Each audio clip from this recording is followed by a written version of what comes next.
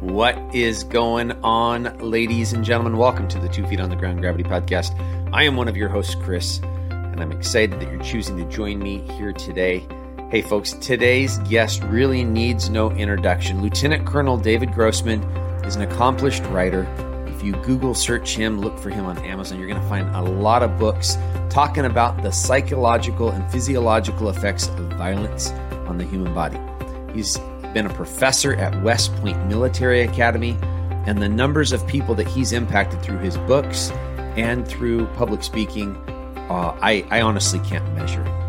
The great thing about today's podcast, though, is we didn't sit there and talk about the military and first responders a whole bunch. We really talked about things that impact every single human being. When it comes to sleep on the human body, when it comes to some of the things that are challenging our culture today, it's going to relate to absolutely everyone. So I'm excited to get to Colonel Grossman's interview. You're going to enjoy it. But before we do that, as always, we need to talk about our sponsor. The sponsor of the 2 Feet on the Ground Gravity Podcast is Service Peace Warriors. Service Peace Warriors is a 501c3 nonprofit dedicated to our veterans coming home who unfortunately, because of their experiences, are experiencing PTSD or other war-related injuries. Folks, I don't know if you're aware of this, but statistics say that roughly 24 veterans commit suicide every single day, and that is not okay with me. Service Peace Warriors is looking to be a piece of the solution to this alarming statistic. Service Peace Warriors is dedicated to equipping as many veterans suffering from PTSD with service animals as possible every single year. And they're doing this with absolutely zero cost to the veteran. Service Peace Warriors has really taken it a step further, though. They opened Maddox Dog Training Academy so that they could raise money through Maddox Dog Training Academy to fund Service Peace Warriors, and also through Maddox Dog Training Academy to put service animals in the hands of first responders, our firefighters, paramedics, and police officers that are experiencing trauma vicariously through the folks that they're serving in our communities. Check them out today, servicepeacewarriors.org. Folks, if you wanted to get on board and support Service Peace Warriors work, it wouldn't cost you a penny. Google search Amazon Smile and you'll figure out how you can link your Amazon account to Service Peace Warriors. And then when you spend money on Amazon, Amazon will send a few pennies to Service Peace Warriors. Please check them out today, folks. They're doing remarkable work. With that, folks, again, I don't think I need to introduce this gentleman anymore. Let's jump over to the interview with Colonel Grossman and figure out how we can make positive impacts in our life today. Good morning, Colonel Grossman. Thanks for joining me here on the Gravity Podcast. How are you, sir? Hey, Chris. Good morning to you. You know, I've had the honor to do a fair amount of these podcasts. And one of the things I try to do up front is to honor you and honor your listeners for participating in this process. You know, I retired from the Army in 1997. I was on 60 Minutes in 2020. And that was back in the time when they meant a lot more than they mean today. You know, and there was only 3 networks, you know, but they didn't mean anything. A week later, it was yesterday's, you know, there wasn't even a residue like a newspaper column. They were done and nobody cared. And if you're lucky, you get a few minutes that they decided what to use and what to cut. But today with the podcast movement, we have broken through that barrier. This is a time of deeper learning and deeper wisdom. And I honor your listeners for seeking more than a 5-minute soundbite on CNN or Fox News. And I honor you right up front. And I praise God for you and your wife and your wonderful endeavors to bring us deeper knowledge. And certainly with this concept of finding that center ground, you know, that center of gravity. What a worthy endeavor. And so, you know, kind of up front, my little studio here has got, you know, the coins and the weapons and, you know, the armor, but these are all represent protection. Weapons, I've got a thing in On Combat about the giving of a weapon and how all of those are gifts back there, and how it implies your confidence in the receiver and your desire for their safety and to give them the tools that they need. And it all comes back to love. If you've seen one of my presentations, I got these big graffiti markers, and I fill up that paper, and the last one is love. You know, John 15:13, greater love is known than this, they give their life for their friends. But there's many ways to give your life. And so that kind of lays a foundation for the setting. The instruments of war in the Bible talks about the sword of the Spirit and the breastplate of righteousness, and those are tools to save lives, and those are tools to protect people. And it all comes back to love. These are just tools that it's about how you use them and how you apply them. And so that's kind of in a nutshell what's going on back there, and my participation with the podcast. And where would what would you like to see us going with this then? What do you think we should do? I love you kicking it off that way because that really gets to the heart of Jamie and I and the 2 Feet on the Ground Gravity podcast is how do we sit there and love our neighbors? How do we love people that think differently than us? There's things that are willing to fight over. Yeah. There are things that are worthy to fight over. There's lines in the sand that we all have to draw when it comes to our ethics, when it comes to our morals, when it comes to our character. But there's an awful lot of middle ground that as husbands, as wives, as fathers, as mothers, as human beings that we can have similarity. And yes, I did have had the honor of sitting in your audience. And here's the deal. I was the bookworm. I don't know if I was being the bookworm nerd or not. What it was I think I didn't have my glasses that day. So I sat in the front row. And as you asked an overhead question, I happened to spout out an answer. So you honored me with both the book and with a signature. That's been probably 12 years ago, though. Long time ago. Hey, let's start with that. Again, we live in at least for a lot of folks that are living right now, we live in an unprecedented time. There's a lot of noise and chaos. People are really struggling. What do I believe? You've circled the sun here a few times, and you have a lot of experiences. Being an Air Force veteran myself, the military, great opportunity for folks to experience people from a lot of different backgrounds, and that gives you, I think, a foundation. It gives you perspective in life. What did your military experience give to you to help you establish those foundations and let you know kind of where true north is? Right. Well, let's start with the foundation of just how desperately bad this situation is, because it's far worse than people know. The thing to understand is the best measure of the problem is the murder rate. Every cop, ag assault, we'll make ag assault say whatever you want it to say. Where do you draw that magic line between aggravated assault and simple assault? But dead is dead. Murder is pretty good data. The only problem is medical technology is holding down the murder rate. Yes, the docs are saving ever more lives every year. Now, this is really important. When people compare the murder rate over time without allowing for medical technology, it's like people comparing minimum wage without allowing for inflation. So imagine if somebody said, well, your grandpa made 25 cents an hour. You make $25 an hour. You make 100 times more money than your grandpa did. Look how well you got it. Well, immediately we understand there's a little thing called inflation that we intuitively understand.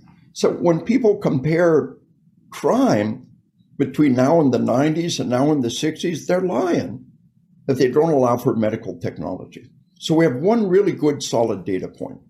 In the early 2000s, a UMass Harvard study in the journal Homicide, major study by two major universities between the 1960s and the 1990s.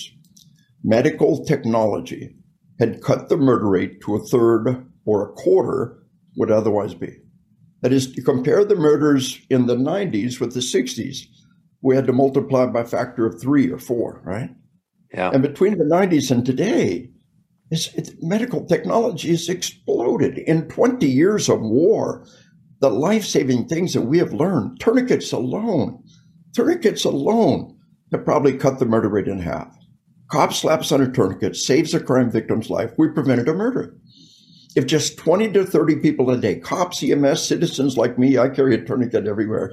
If just 20 to 30 people a day slap on a tourniquet and save a crime victim's life, we cut the murder rate in half.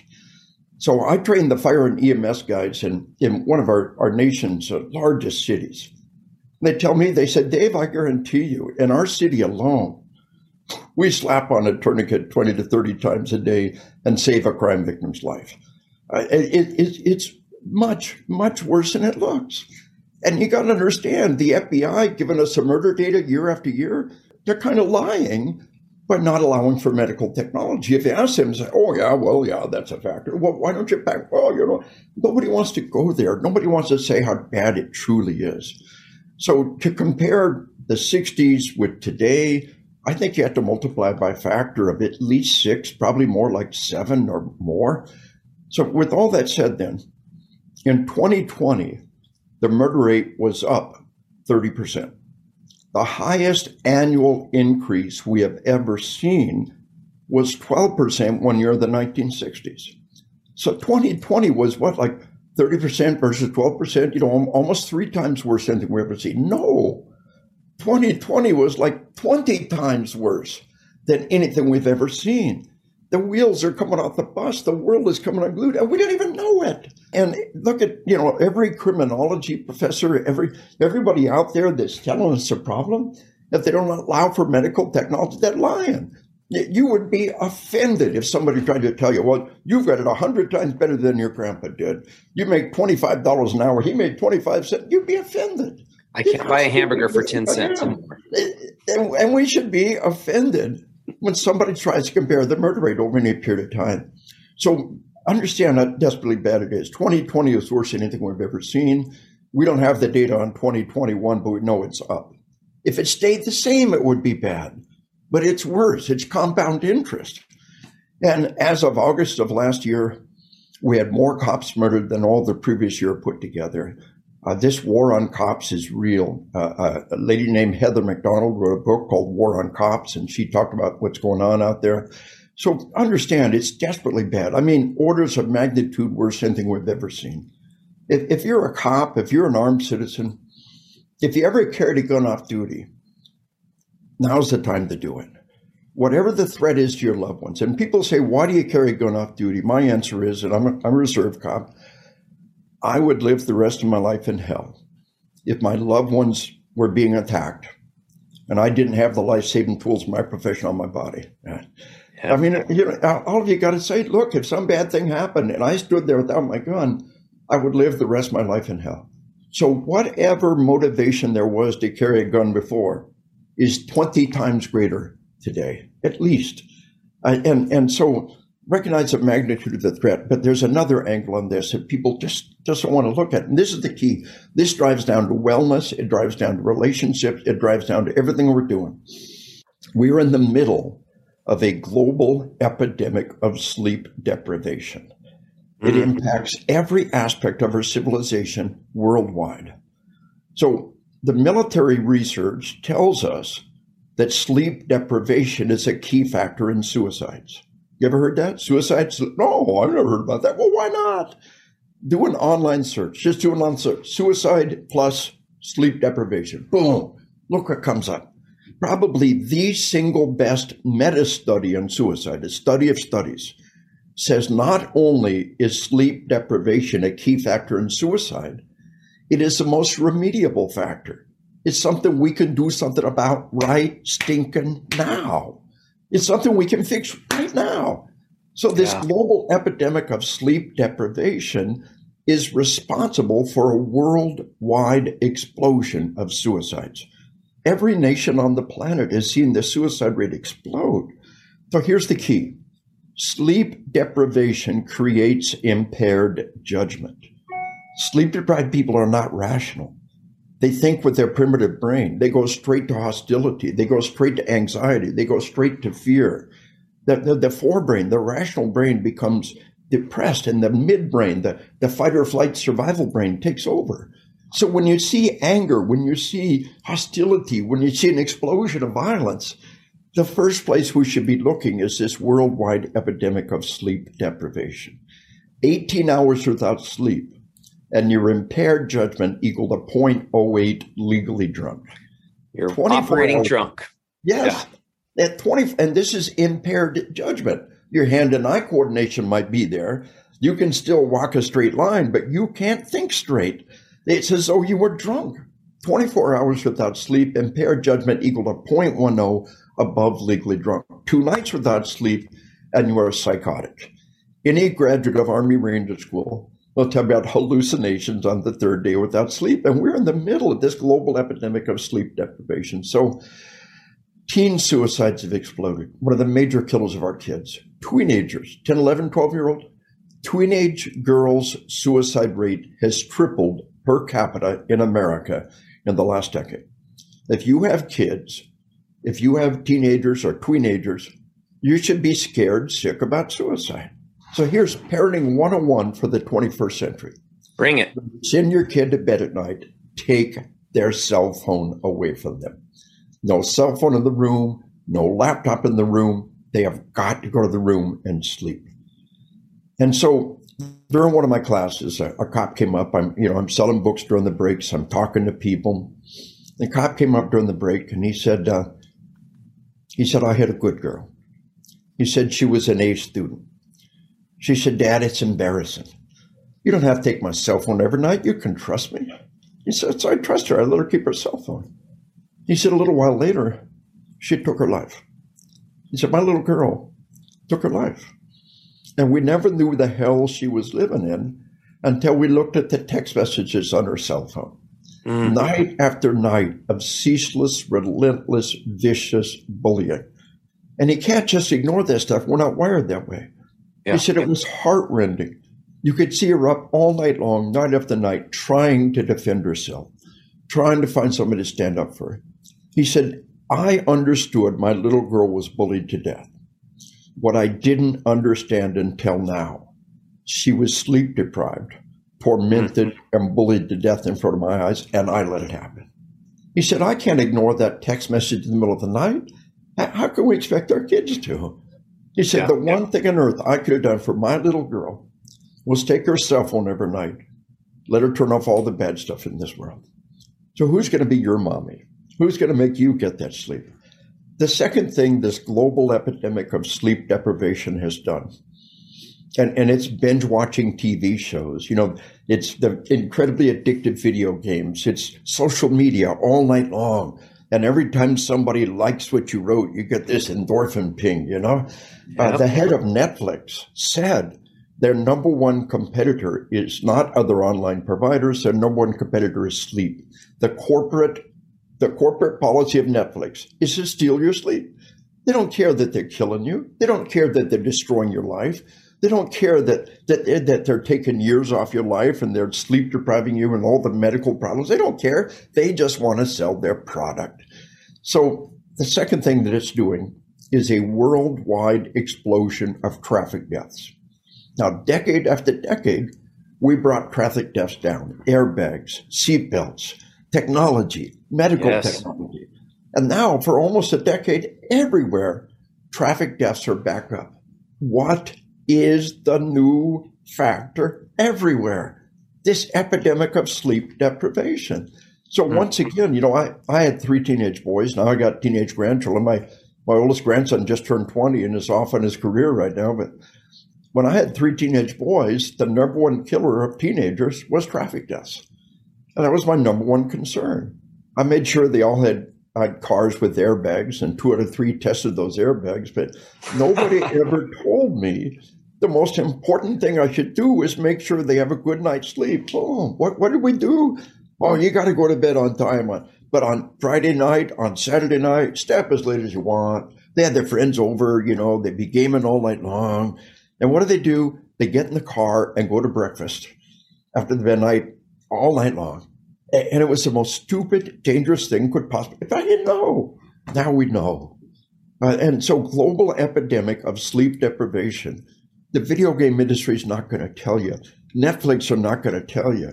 LinkedIn and Facebook is not going to say, you've been on Facebook for the last 36 hours straight. You need to get some sleep.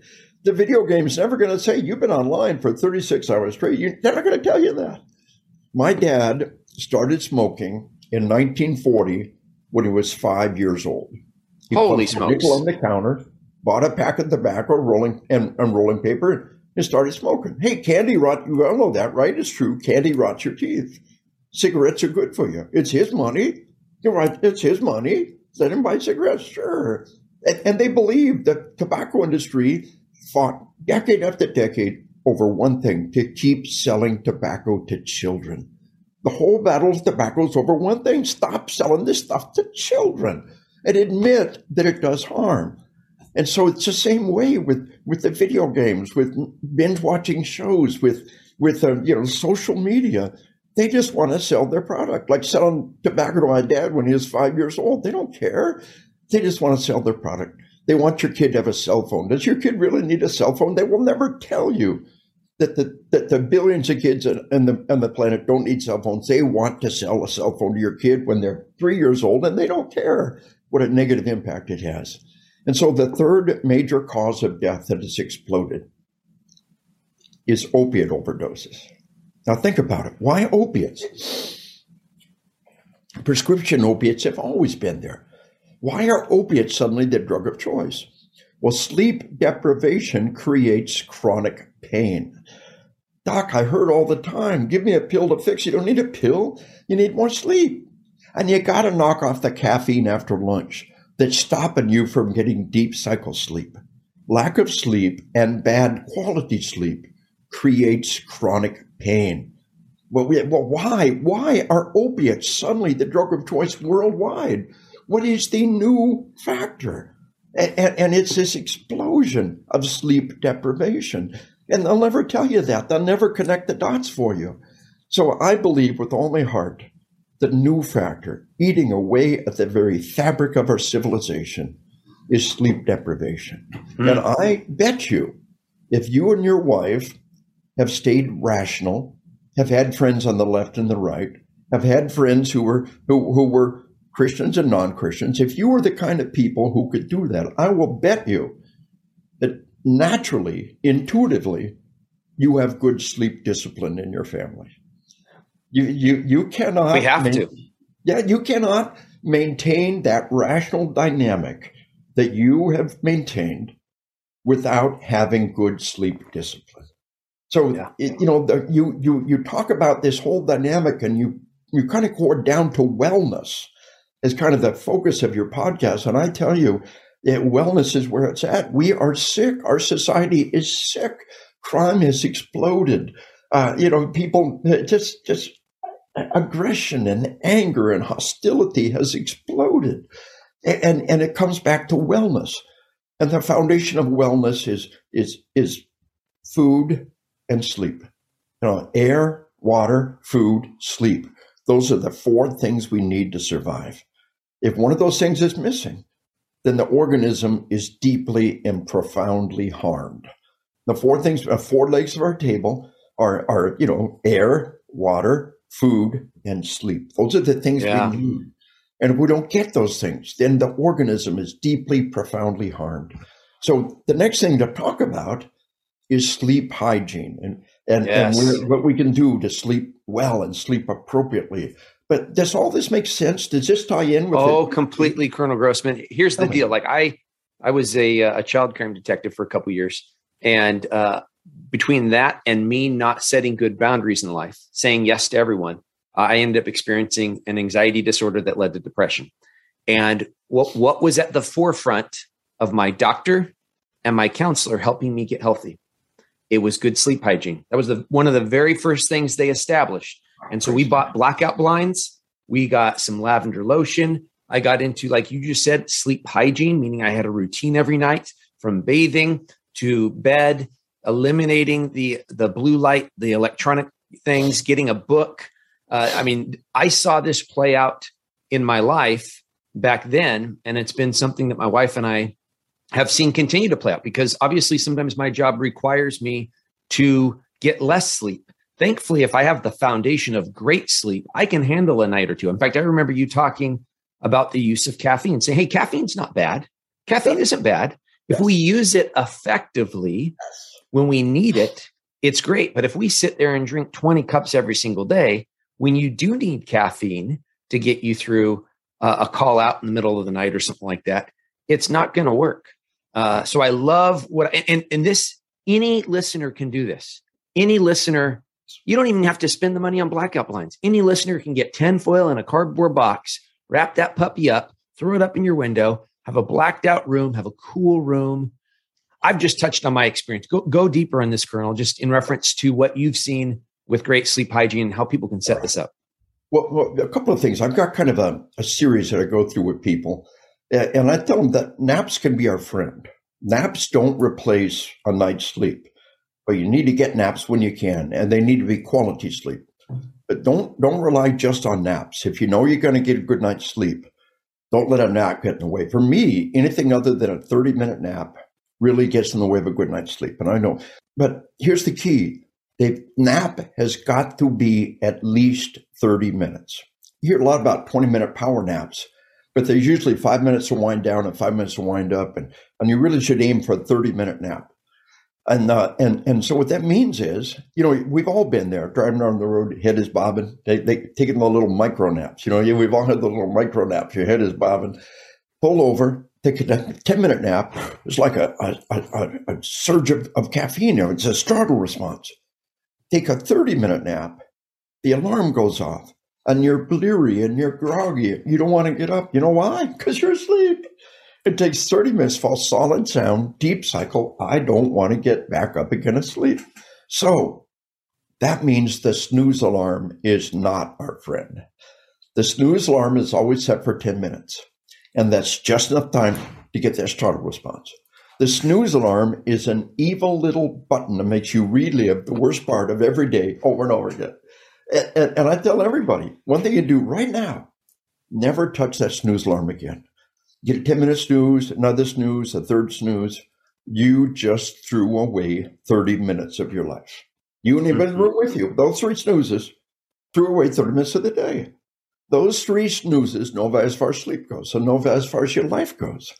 You threw away 30 minutes of the day to trick your body and go without sleep. I will teach you a trick that'll put 30 minutes of quality sleep back in every day.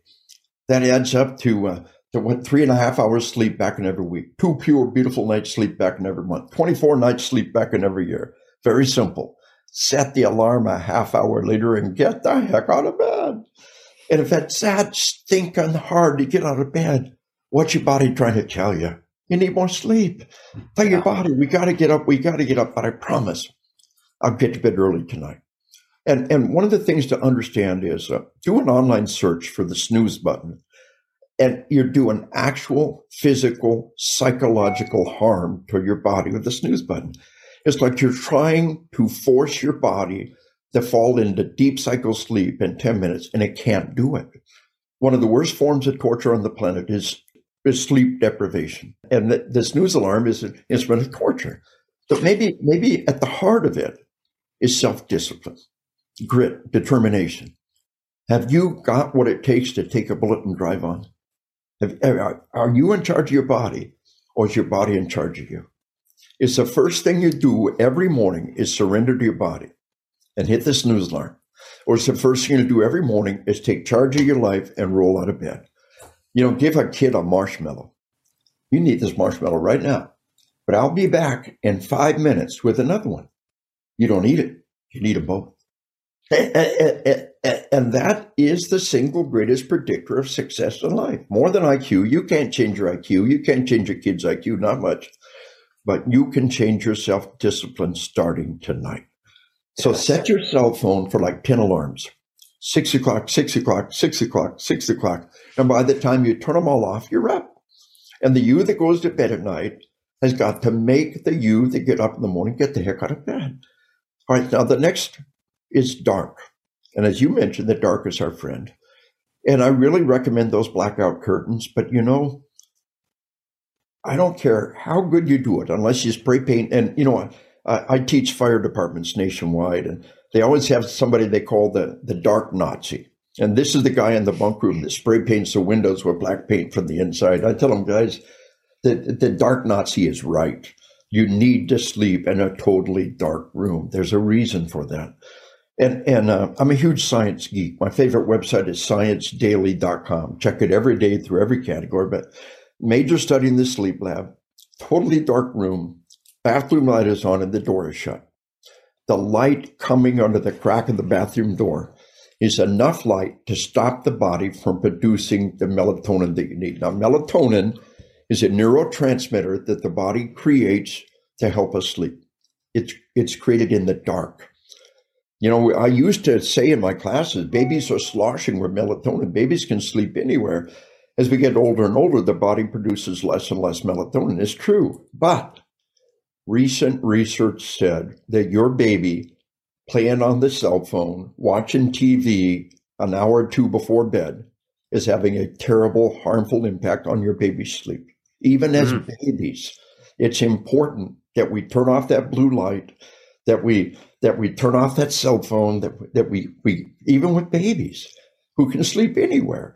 It's important with adults. It's much more so. And by the time your kids become teenagers, teach your children to sleep in the dark. It's one of the best little survival tools you can give your kids. Just teach them to sleep in the dark over a period of time. Slowly reduce that night light. So the key is make the room as dark as you can and combine it with the sleep mask. And my favorite sleep mask is my grandson went off to college. He's heard my class many times. I gave him 2 different sleep masks, the 2 top-rated ones on Amazon. But one of them, the top-rated sleep mask, has got 57,000 reviews. The Bible doesn't have 57,000 reviews. No, the most I've got 2,500 reviews. 57,000 reviews on a sleep mask. And that gives you some insight into just how important this sleep mask is. So get a sleep mask and make it part of your routine. And your body knows, that mask is on. Time to sleep. People say, well, that mask makes my face sweat. Because the cool is our friend. Put that temperature down. This is a sign we're supposed to sleep in the dark and sleep in a cool room.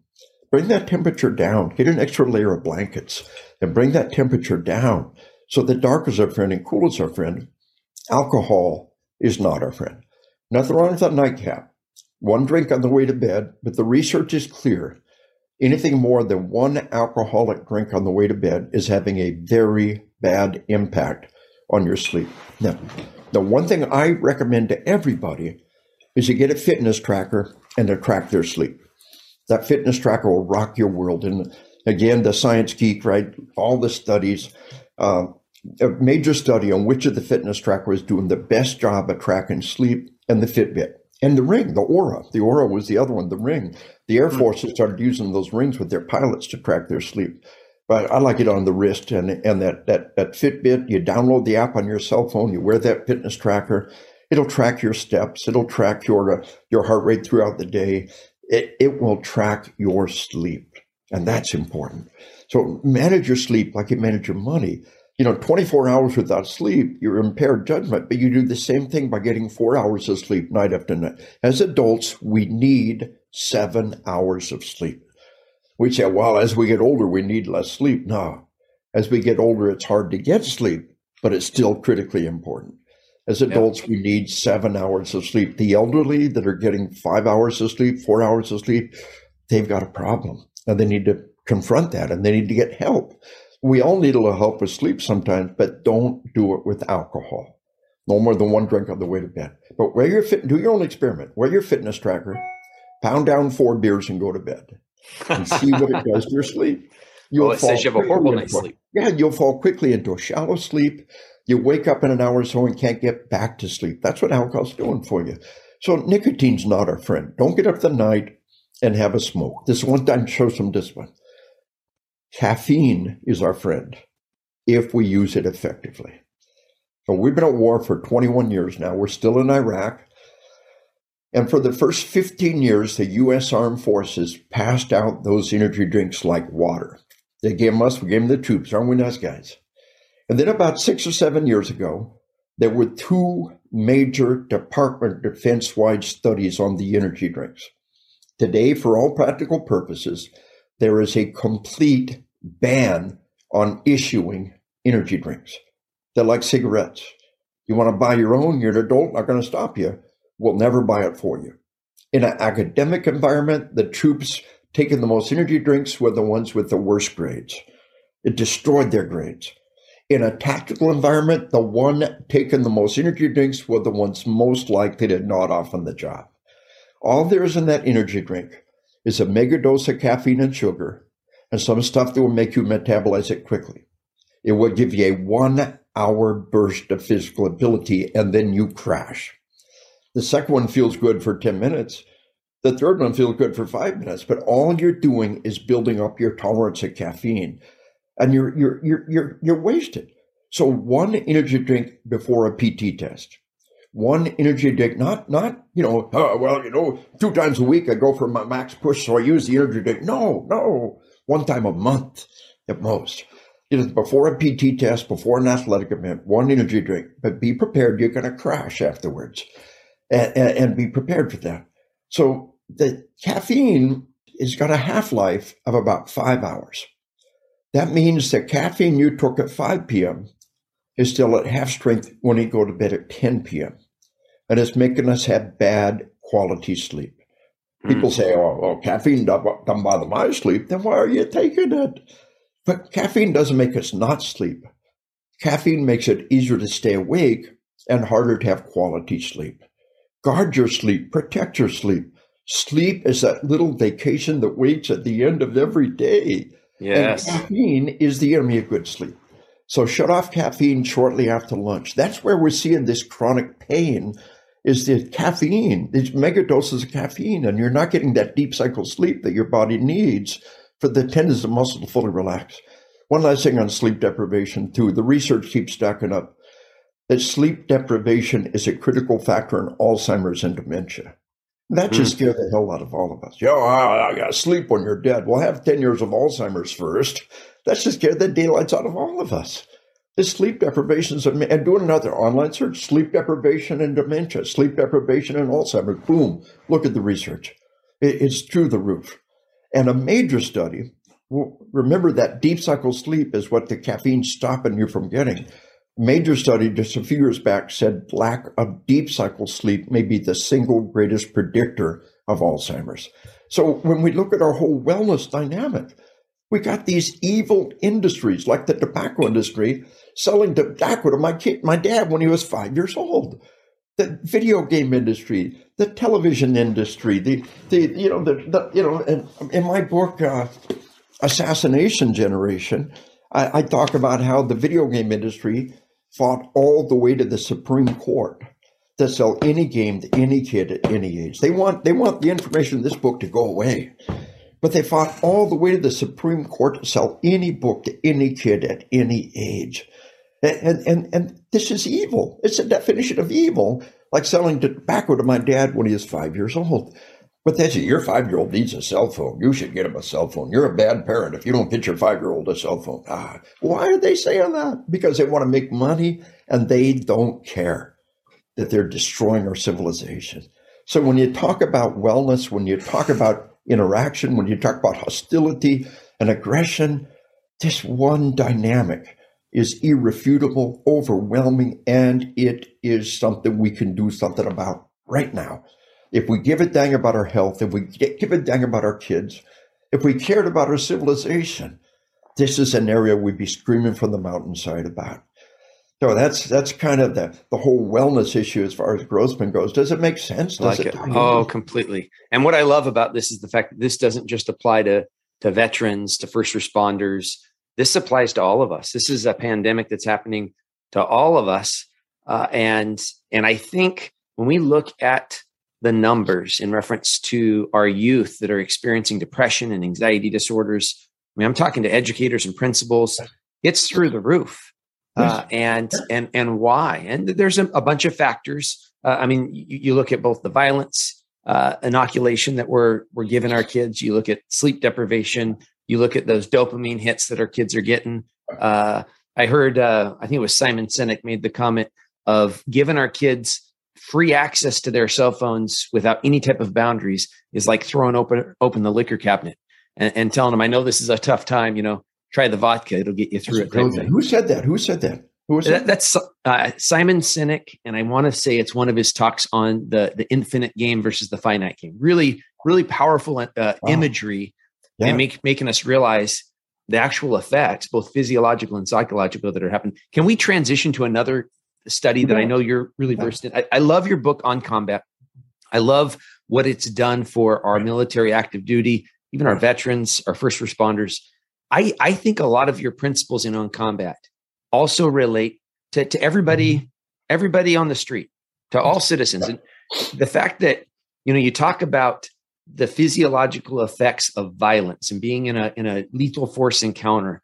I know that folks, when they are having an amygdala hijacking, and that inner brain is just taken over, I feel like some of the disciplines, some of the skills that you teach in On Combat are things that any citizen could use in order to get that frontal lobe reactivated and making great decisions. What can you unpack that a little bit? Well, it's interesting you mentioned that, because with the pandemic, the book On Combat has become like an Amazon #1 bestseller in all these medical fields. I did a podcast for all of New York City's ER docs. That was before the pandemic. I did a podcast during the pandemic for all of England's ER docs.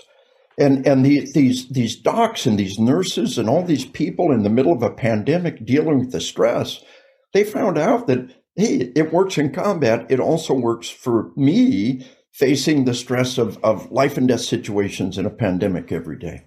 But let me give you one example on this. And there's a biological roller coaster that you go on during a stressful event. And you got sympathetic nervous system, which is fight or flight. Then you got parasympathetic nervous system, which is rest and digest, also called feed and breathe. So we got the 4 F's: fight or flight, feed and breathe, the 4 F's, right? So when you have this life and death event, and when the danger is over, you crash, and there's a parasympathetic backlash. And a lot of people gorge themselves, and a lot of people have really intense sex. I'm talking about victims of violent crime that go home and both partners are very invested. And it's really kind of a beautiful grasping for life in the face of death. It's a reassurance. Frank Herbert called it the universal drive for immortality through progeny in the face of death, And it happens to fire and EMS, and it happens to cops.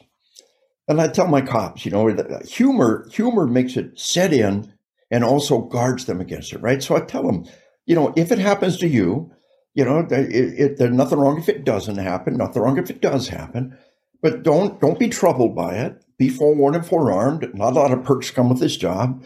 Relax and enjoy it. And then that's it. Off duty. Wait until you're off duty.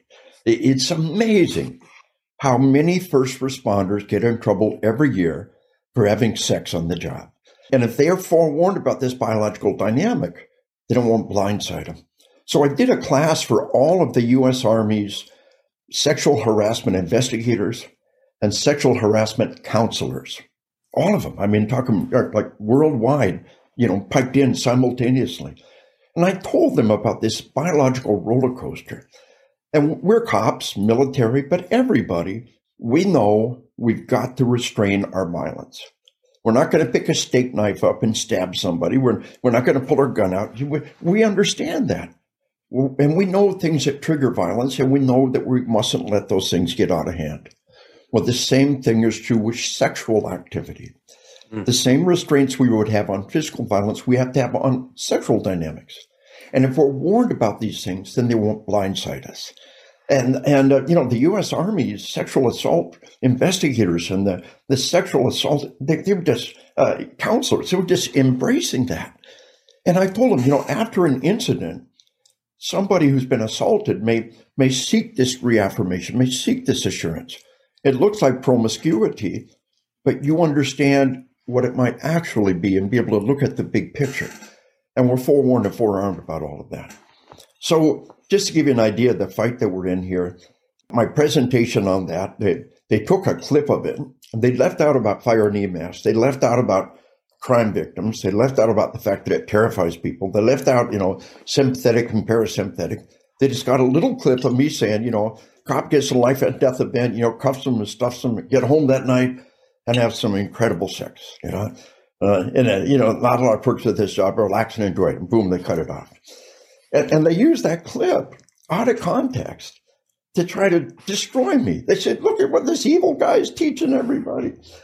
And what's really evil about that is not they're trying to hurt me, but the people will have that natural response and think there's something wrong with them. So in my book On Combat, we talk about that. And again, that Frank Herbert quote is there. But I was there after the Jonesboro school massacre. 13 little girls and 2 teachers were gunned down. And we were doing critical incident stress briefings. All the teachers, and then we turned around and the teachers did it in their classrooms with the students. And my sergeant major at the time for my military unit had been a drill sergeant for a female basic training. Obviously there's lots of female drill sergeants, but a couple of male drill sergeants, he was one of them. And he said, sir, after a stressful event, very often girls' period will stop. After what just happened to these girls, there's a real possibility that their period will stop. And they might think that they're pregnant, and that would just amplify the stress of this terrible event. Wow. So it was so easy to deal with that. When their PE teacher, the girls' PE teacher, was cued to tell them, after a stressful event, the female body will sometimes stop their period. If that happened to you, it does not necessarily mean you're pregnant. Come talk with me. And so we were able to shortstop this biological dynamic for these innocent children, these little girls who had been victims of such violence, who'd had their friends murdered, who had their friends in the hospital. That's enough stress without their body blindsiding them with something. But when they were forewarned about it, then it was no big deal. And I talk about that in On Combat, So this whole dynamic of applying this understanding of what the body does under stress, I think you're absolutely correct. I think it goes far beyond just those in combat, far beyond medical personnel in the pandemic. It really is a set of life lessons. And maybe the most important lesson is the breathing exercise. I've got emails that come in and I've got letters and organized by topic. And of all the topics, the breathing exercise is by far the biggest, saved the most lives, had the most impact. Now, We know that even better than breathing is taking a big swig of water. That big swig of water sends a message that says we're safe. It's a parasympathetic rest and digest message. So when somebody's stressed out, taking a swig of water is one of the most valuable things they could possibly do. I was on a podcast with an Australian EMS guy, and he said, I heard about that. And I said, mate, drink that bottle of water. Drink it all. And the guy did, and he fully recovered. He was no longer stressed out or wiped out. It's just one of these little fundamental tool. And we see it, give him a glass of water. Here, have a swig of brandy. Here, give him a glass. Well, the act of swallowing. I tell people, a deer's being chased by a wolf. You stop and get a drink, he's really thirsty. I can't get a drink, I'm being chased by a wolf. The fact that you stop and take a drink sends this message, the act of swallowing, something hitting the stomach. Those are all dynamics that take you from fight or flight to rest and digest. And so, we have people going to debriefings, and we tell them, have a bottle of water in front of everybody. As everybody talks about what happened, as soon as they start to become emotional, stop, take a swig of water. You see, re-experiencing the event is not PTSD. It's normal. When you re-experience the event and go on that roller coaster ride and you try to not think about it, you will literally drive yourself crazy. You will send yourself down the path of PTSD trying to not think about it, because every time you think about it, you go on that roller coaster ride. Well, now you can't not think about something. What you got to do is you got to make peace with the memory. And what we've always done is we did debriefings one-on-one, but now we've added the water. And somebody talks about it and they get emotional, take a swig of water. So a friend of mine is one of our nation's leading therapists and counselors for federal agents. And she told me, how she'd use that bottle of water and she'll debrief the federal agent. And she told me, she said, 6 years of college, 14 years of practice, and that stupid bottle of water is doing more good than anything I've ever done. So, I tell my cops, you get a witness statement from a victim of a crime. If that individual becomes emotional, A, you don't need all that drama. B, you send them down the path of mental illness. They're starting to associate the memory with the emotions. But put a bottle of water in front of them. Just the power of a gift. Put a bottle of water, crack the seal in front of them, hand them a bottle of water, and every time they start to become emotional, they come take a big swig of water. A, you're getting the calm, rational statement that you need from that victim of crime. But B, you're also sending them down the path of mental wellness. Wow. And so, but the breathing, you don't always have water. You can always stop and breathe.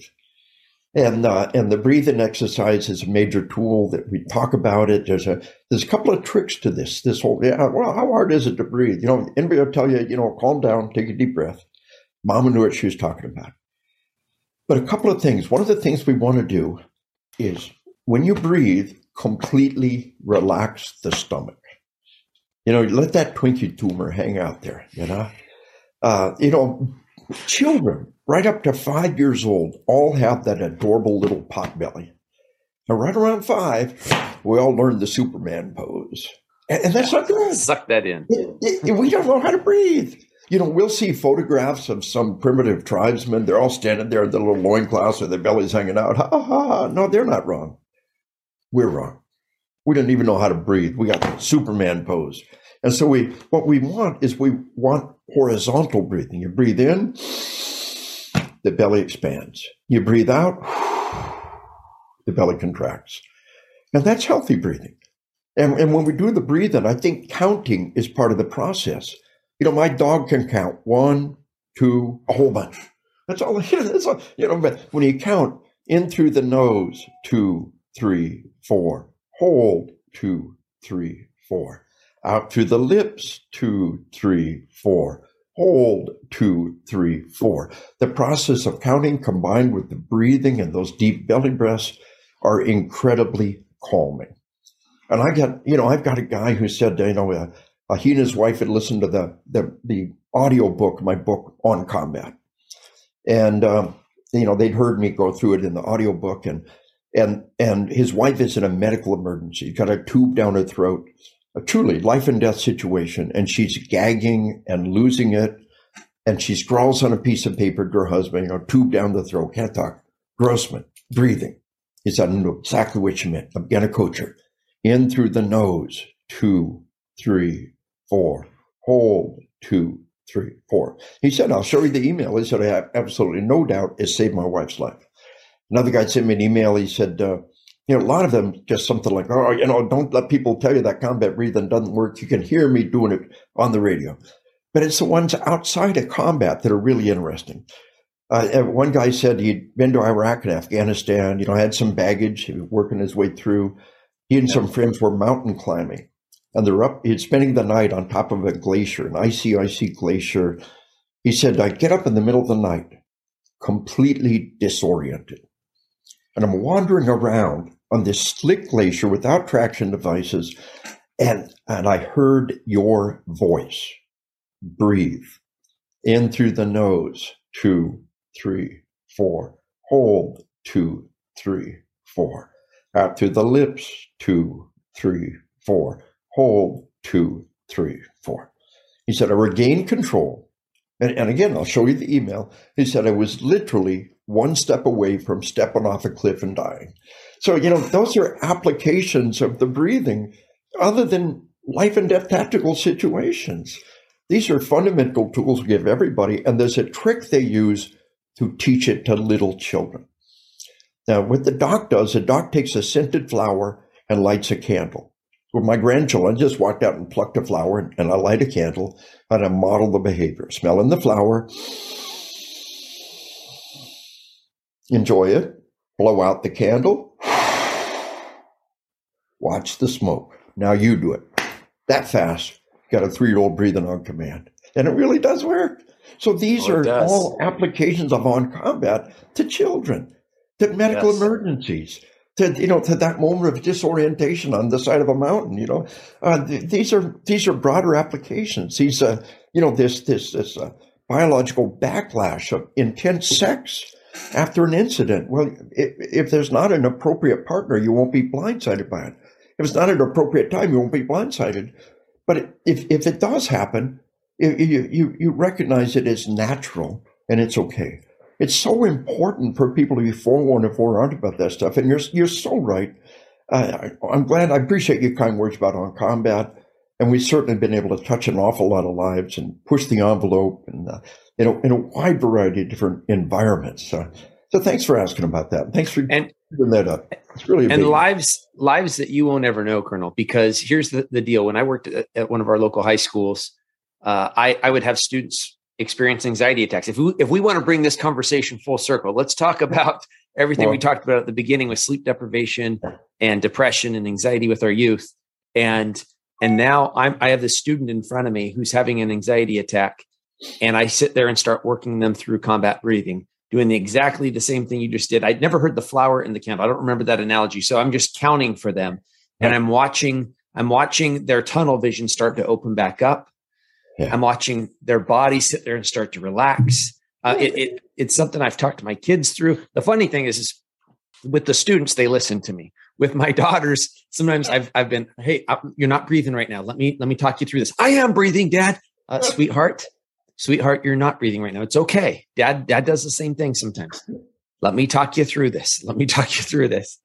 So your writings, and I say specifically your writings, I realize that isn't just yours, combat breathing. I know there's a lot of folks that have talked about it, but when it comes to the sheepdog community, when it comes to warriors, when it comes to defenders, when it comes to our military, our veterans, our first responders, a lot of them are aware of your work and the way you've packaged it to where it connects with us. And then we've gone out there and used it for so many other people that is just going to be immeasurable. Absolutely love it. In my book, on spiritual combat, we talk about how important it is to take all the good things and give them to God. All honor and glory to God. And, if we seek glory for ourselves, that's empty and hollow. It's a hole that will never be filled. Yeah. But if we give the honor and glory to God, then he gives us love and joy and peace. And that's a beautiful thing.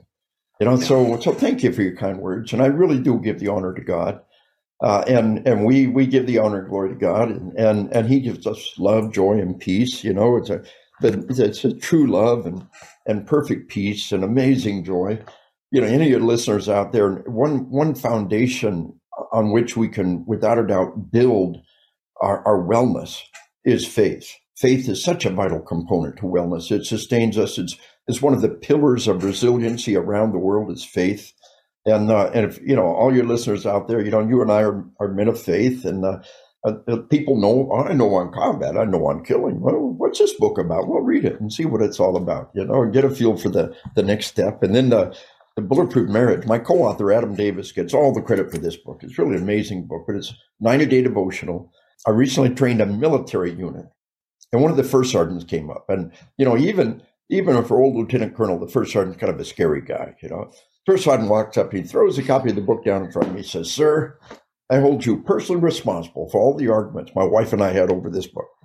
He said, "Now I go to Amazon and buy them 5 at a time, give them all my married troops." So all of this, I think when we take it the next step, when we take it to its most important level, I think we got to realize what a fundamental component faith is in our wellness, and how, this book was actually written as a companion to On Combat. It stands by itself. But it also says, look at this chapter on combat, because while the physical things are happening, there's also spiritual things happening. So it can stand by itself pretty well, but it also ties in with On Combat, where we're taking On Combat and turning it into spiritual warfare. So you may not ever see combat, but you are certainly involved in spiritual warfare. And the things in there can cross-apply to here. So, what you said about On Combat, it really evolved into this book, which stands on its own, but also works well in conjunction with On Combat. And that gets back to wellness as being such a vital component in our faith and in our belief structure to carry us through some of these terrible, tragic times. Yeah. Hey, if people want to learn more about your work, I know you have a number of websites, killology.com. Is maybe Dave Grossman Academy is maybe another website? Just GrossmanAcademy.com. GrossmanAcademy.com. Just pretty straightforward. And that's some online classes. You can get an e-copy of the book, work all the way through the class. We've really had some great success with that. My Killology website, we're in the process of rebranding ourselves. We're just on the early stages. We need to update that website, but we'll have a trailer there to move to wherever. But yeah, Killology.com. I coined the word killology, and the defund the police people and the people attacking our cops nationwide right now. Doesn't matter what you do, they will attack you. You can't appease them. You can't make them happy. That with this killology.com, criminology is not about teaching people to be criminals. Killology is not about teaching people to kill. It's about understanding the factors that enable and restrain killing in society. But we're really kind of rebrand and move away from that a little bit. But right now, the killology.com website's a nice place to go. But also, just go to Amazon and look at the books we mentioned here. On Killing, my first book, sold 500,000 copies worldwide. Google Scholars had been cited over 3,000 times in scholarly works. On Combat, as you so kindly mentioned, go to Amazon, take a look at that. 5 stars. 5 stars on Amazon is like a 4.0 GPA. 1 B. I don't think Santa Claus has 5 stars. That's right. And 5 stars on Amazon with 1,500 reviews, and that's pretty cool. And we recommend, I think, it both.